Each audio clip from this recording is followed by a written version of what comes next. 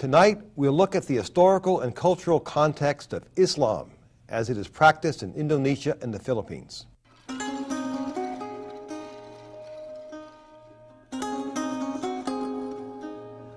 We turn now to Suzanne Brenner, an associate professor of anthropology here at UCSD.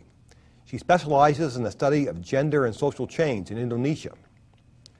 Also with us, Vicente Rafael, a professor of communication at UCSD and a specialist in the politics and culture of the Philippines.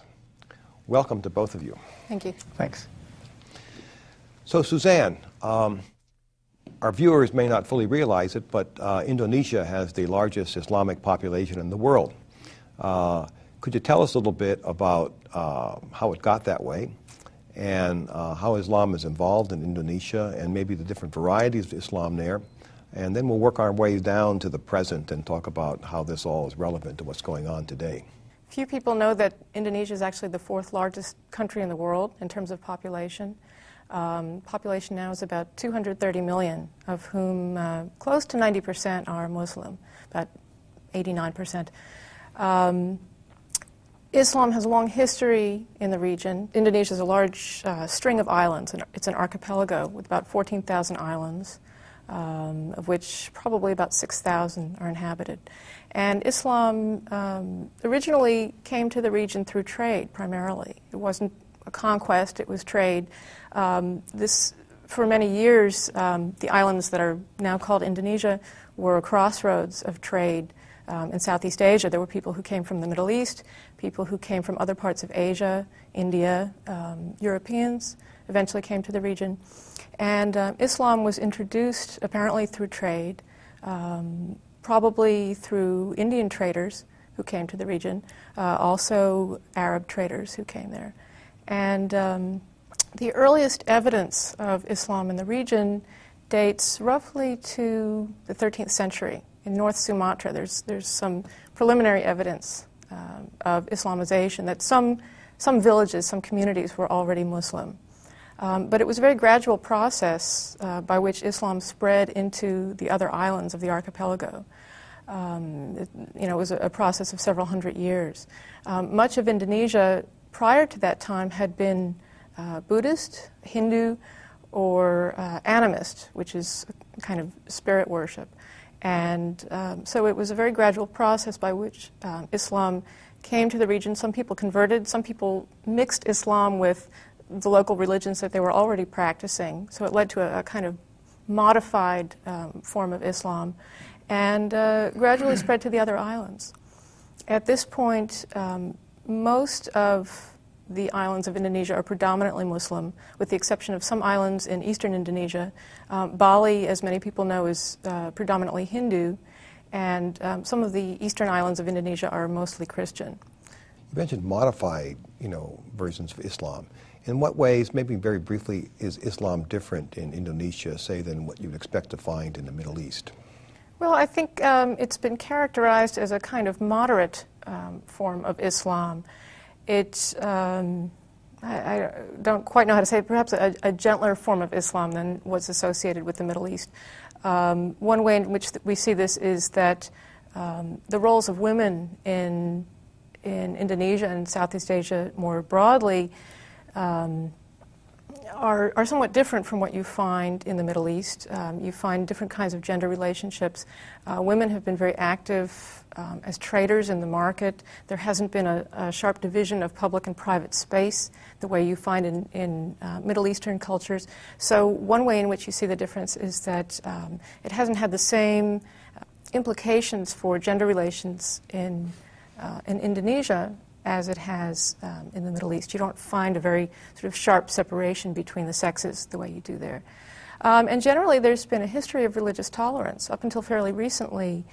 Even though Indonesia was predominantly Muslim, there was a kind of acceptance of other religions. And this was eventually codified into law when the Republic of Indonesia was established in 1945, that there would be tolerance for other religions. Everybody was expected to believe in one God and to to have some kind of religious belief, but it wasn't legislated that everybody had to be a Muslim, for example. Let's talk about comparisons and contrasts between Indonesian Islam and that in the Philippines. How did it come to the Philippines? The Philippines presents an interesting contrast to Indonesia. First of all, Islam came to the Philippines mostly in the south area called Sulu, and later on in Cotabato, which is in one of the larger islands in the archipelago called Mindanao, and came relatively late, probably around the late 14th century. And unlike Indonesia, only about 5% of the population is Muslim. Historically, Islam in the Philippines has had to contend with the predominant presence of Catholicism. As you know, close to 85% of the country is Catholic, and another 5% is Protestant of some sort or the other.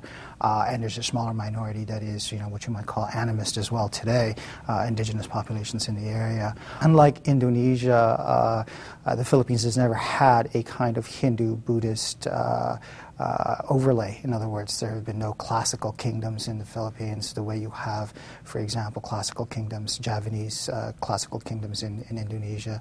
And the Philippines, in some ways, has been at the utter easternmost end of the spread of Islam. Consequences of this has been that until very recently, actually until the 20th century, what you might call Islamization has been largely superficial, even in those areas that have historically felt the impact of Islam.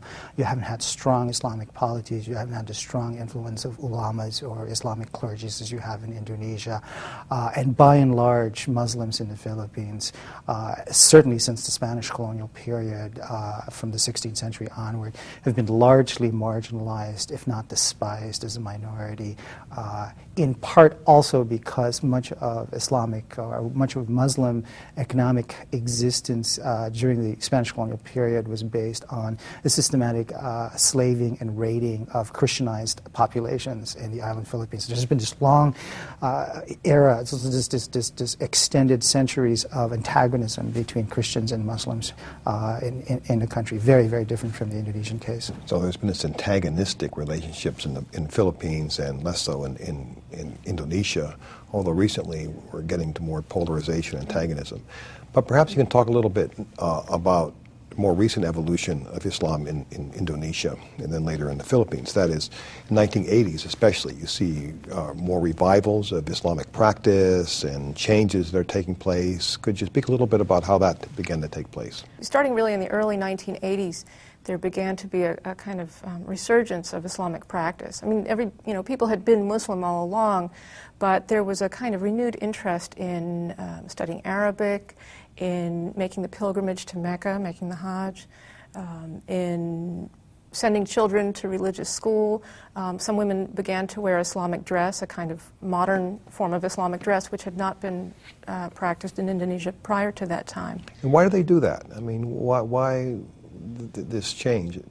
Well, this was really, in large part, it was an outgrowth of the global Islamic movement, which really began in the Middle East. Places like Egypt, Iran, the Iranian Revolution in 1979 had a real impact on Muslim countries throughout the world.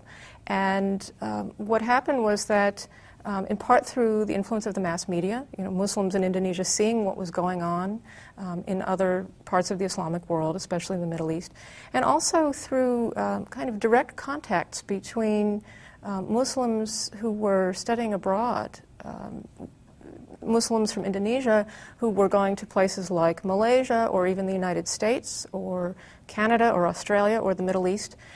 They were studying not necessarily anything that had to do with religion per se, often engineering or some other subject, and they would meet Muslims from other countries, and they would hear about the Islamic movements in the Middle East and in South Asia and so on through these people, and then they would come back to Indonesia and they would begin to introduce the idea of an Islamic resurgence, the idea that that Indonesian Muslims were not practicing the true faith as they were supposed to be. And so, gradually it started mostly as a campus movement, among students. And it spread out to the wider population from there. How about in the Philippines, Vince? Very interesting. If you read Muslim historiography and Muslim historians, the prevailing assumption is that there's been a Muslim national identity in the Philippines that stretches back almost 400 years, that from the very beginning of Spanish colonization in the late 16th century to the present, that there's been this sort of pan-Islamic identity among those who have been converted to Islam. And in some ways, it's a very necessary myth that they have to assume as a way of mobilizing the population against present conditions that they're experiencing right now, especially from the Philippine state. But the truth is, it's rather interesting, and again, this is a kind of contrast to Indonesia, is that Muslim identity, because you have to realize that among the Islamicized populations in the Philippines, you have 13 different ethno-linguistic groups. And within those ethno-linguistic groups, lots and lots of differences, particularly class differences between elites and ordinary Muslims, all of which have different relationships to Islam. But the insistence on unity on the part of the Moro nationalists actually began, ironically, during the American colonial period. And if you look at the history of the Philippines, it was actually American colonialism that encouraged a kind of pan-Islamic identity, thinking that perhaps Muslims could become westernized without having to abandon their Islamic faith. And they could do this by being, for example, educated in the United States, educated in Philippine universities, exposed to Western ideas through local public schooling. There's a startling, remarkable resonance with what's going on in Iraq right now, the idea that you don't have to get rid of Islam, you just have to make Islam more recognizably Western, more recognizably open to democratic institutions. This is American cultural ignorance and miscalculation. Exactly. It's the whole idea of Americanizing Islam and making it more acceptable. So there's this sort of religious pluralist vision that informed American colonialism in the Philippines that had enormous impact among the Muslims in the Philippines. And what happened was that many of these Muslims, indeed, particularly the sons, and in some cases the daughters of local elites, did take advantage of scholarships and so forth. And many of them developed close relationships as clients to American colonial officials and became active parts of the American colonial government and to a certain extent became integrated in sort of process of nation building in the Philippines. And it was only much later on, after World War II, that Muslims began to feel terribly disaffected and began to think of themselves not just as a unified people, but a unified people that had to separate themselves from the existing Philippine state. Yeah. Let me go back to Indonesia a bit and this issue of gender and Islam there. Now, you've written some very interesting things about women in Indonesia adopting this veil and adopting more intense forms of Islamic practice. Why do they do that? And the women you talked about are university women, educated, modern women, it seems. So why would a modern woman want to do something which, from the point of view of us here, seems a pre-modern thing to do? Right. Well, this is something that I've had an interest in for some time. When I initially went to Indonesia in the early 1980s, very few women were wearing Islamic dress. And then when I returned in the mid-80s, I saw that this was starting to become a more widespread phenomenon. And I had a sort of typically American reaction to this, which was, someone must be forcing these women to do this. Why would a woman switch from wearing jeans and T-shirts or Western-style dresses to, fully covering herself? They don't cover their faces for the most part, but they cover their heads and wear long-sleeve dresses or tunics and pants. So I began to do some research on this and found that, in fact, many of the women who were switching to wearing Islamic dress were, in fact, very modern women, very well educated, and very thoughtful women. And they were quite insistent that this was something that they were doing of their own accord. In fact, they said that in order for it to have any meaning, religiously or socially, that it had to be something that came from their own free will. And they saw this as a sign of Islamic identity. It made a clear statement about who they were, that they were Muslims. And they didn't see this as being out of keeping with a modern lifestyle. They continued to go to college. Many of them expected to work and have careers after they graduated. Many of them hoped to continue working after they had children. So this wasn't something that they saw as an impediment to being sort of modern women in the modern world. But it was a very clear sign of identity. They said, they weren't slaves to the Western fashion movement anymore, and that they could sort of be good modern women and still wear this style of dress. It's not an anti-modern movement. It's really a kind of an alternative modern movement. It's an alternative modern movement, yes. In the Philippines, you don't have anything quite like that, but you do have a strange relationship with modernity, where it's not exactly anti-modernity, but also kind of an alternative vision of modernity too, right? One of the things that characterizes the cultural dynamic, the political and cultural dynamic in the Philippines is this tension between, on the one hand, sort of the attempt to purify Islamic faith, on the other hand, the attempt to appeal to the wider populace that tend to regard attempts at purification with enormous amounts of ambivalence because of the fact that historically Islam has had a very superficial impact on the Philippines. There continues to exist today lots and lots of very mixed religious practices, syncretic, which what people call syncretic religious practices, and people are really invested in the continuation of certain kinds of ritual practices. So there's attempts to resist on the level of the masses, as it were, attempts to resist a sort of imposition of a more purified notion of Islam. So there's this interesting tension between Puritanism and populism, as it were.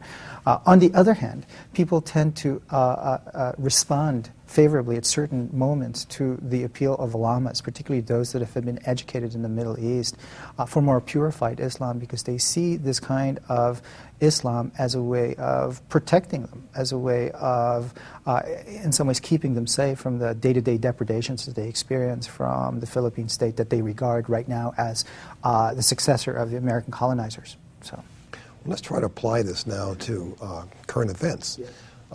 In the newspapers, there's a trial going on right now in Indonesia of the people who allegedly were behind these bombing in a nightclub in Bali, who belonged apparently to a radical Islamic movement. The Moro Islamic National Liberation Front bombed a marketplace a couple of weeks ago, killed at least 13 people, and the Philippine government has said it's going to crack down and given them to June 1st to desist and so forth. Indonesian military has moved in 2 days ago into the province of Aceh in a major military assault. So all of a sudden, both Indonesia and the Philippines are coming apart with violence, military intervention, which is connected at least in some way, maybe not totally, but with certain aspects of a revived, Islam. And the United States, of course, is moving in and seeing this as part of its front in the war on terror. So, taking what you've been saying so far, can you help us to understand why and how this is happening right now? Muslim extremists in Indonesia are really a very small minority of the population, and that the majority of the population continues to be fairly moderate. Even if they're devout Muslims, they don't support violence in the name of religion. They find it as abhorrent as we do, for the most part. But there are, a small number of radical Muslims in Indonesia who have begun carrying out acts of violence. Now, this actually predates the Bali bombings. There have been a series of bombings of churches, in particular, but also other places since the Suharto regime fell in 1998. And the Suharto regime was a military dictatorship, and it did not tolerate any sort of public forms of Islamic radicalism at all. In fact, it cracked down very hard on people who had perceived as furthering a radical Islamic agenda. After the regime fell, these groups were able to proliferate, become somewhat more public and outspoken, and they've begun to carry out some of these acts. But I think that we need to be careful about seeing this as some sort of an organized world plot. That it's a mistake, I think, to look at the Bali bombings, for example, as being part of a master plot by Al-Qaeda to insinuate itself into various parts of the world. These sorts of events have to be understood in their national contexts. Sure. And if there is any linkage with Al-Qaeda and a kind of international terrorism, I think these are very they're very small linkages. They're limited linkages, and what's going on still has to be understood primarily in the national context of Indonesia, rather than in a kind of global context or sort of as an attack on the West, I think. Is it the same in the Philippines, you think? I think many of the things that Suzanne said about Indonesia could also be said in the Philippines. Certainly, there's been evidence of some al-Qaeda activity, but it seems to me that the connection with the separatist Muslim movements like the Moro Islamic National Liberation or the much older Muslim Moro National Liberation Front, the connections between them and al-Qaeda have tended to be much more fractious and adventitious. In other words, there's no systematic linkages between these groups. Also, there have been some, for example, Filipino Muslims that have had a history of becoming mujahideens, fighting, for example, in Afghanistan. Some of the rebel leaders, for example, draw from that experience of having spent time in Afghanistan. A number of the more radical ulamas in Mindanao have had exposure, for example, with the movements in Egypt and Cairo and in Lahore in Pakistan, where they have regular contacts. But I think by and large, it's important to emphasize the national context of these movements. And the question of terrorism itself is very tricky, as you know, because one man's terrorist is another man's freedom fighter, or woman for that matter. And as far as the MILF, for example... What's the Moro National Liberation Front? The Moro National Liberation Front, for example. As far as they're concerned, there's a lot of questions as to who exactly is causing these bombings. Officially, the MILF support peace talks. Officially, they support a series of agreements that were fostered in 1976 in Tripoli under the sponsorship of Muammar Gaddafi when Marcos was still in power in the Philippines, that was meant to grant a certain amount of autonomy to the region and foster a certain amount of economic development. So officially, therefore, negotiation, when these bombings occur, it's not entirely clear who's causing these bombings. Some people have suspected that they may have been fostered by the military, for example, under the pay of certain Christian groups that have a vested interest in not having a settlement because it will work against their interest. So the picture is very, very fuzzy at this point as to who exactly is causing these bombings and whether or not they're even terrorists. So you have all these local conflicts, which to some degree have to do with religious conflict, but to another degree have to do with general dissatisfaction with being part of, absolutely. for instance, the Philippine polity.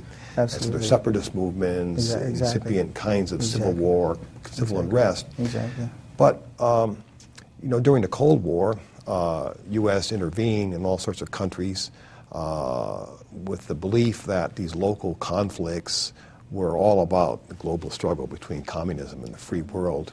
And I'm afraid the U.S. is also planning to do similar kinds of things in both the Philippines and Indonesia. At least we've said we are, right?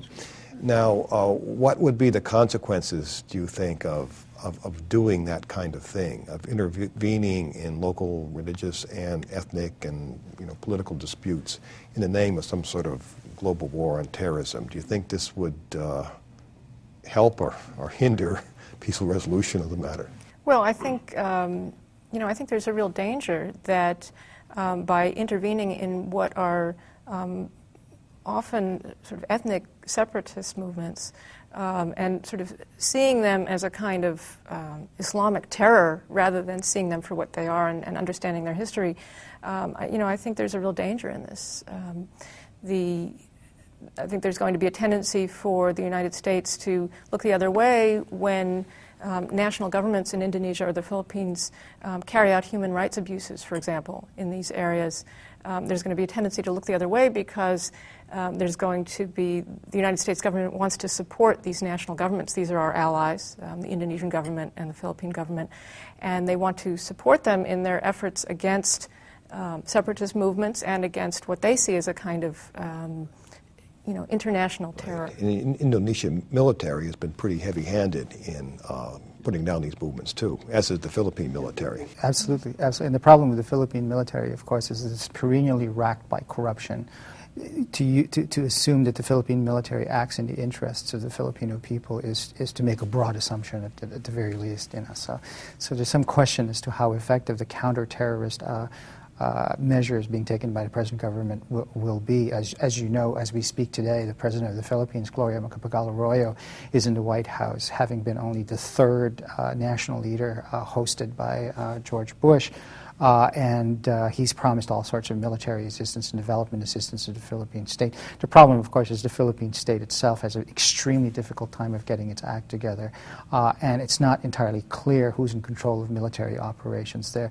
Recent reports have shown, for example, that one of the reasons why the military can't complete its operations against the rebels is because certain elements of the military are even supplying arms to the rebels, that they're taking part in the kidnap and ransom deals that are going on down there. So the situation of military corruption and brutality is extremely serious. And in that sense, the Philippines and Indonesia share many things in common where the military involvement in all this is concerned.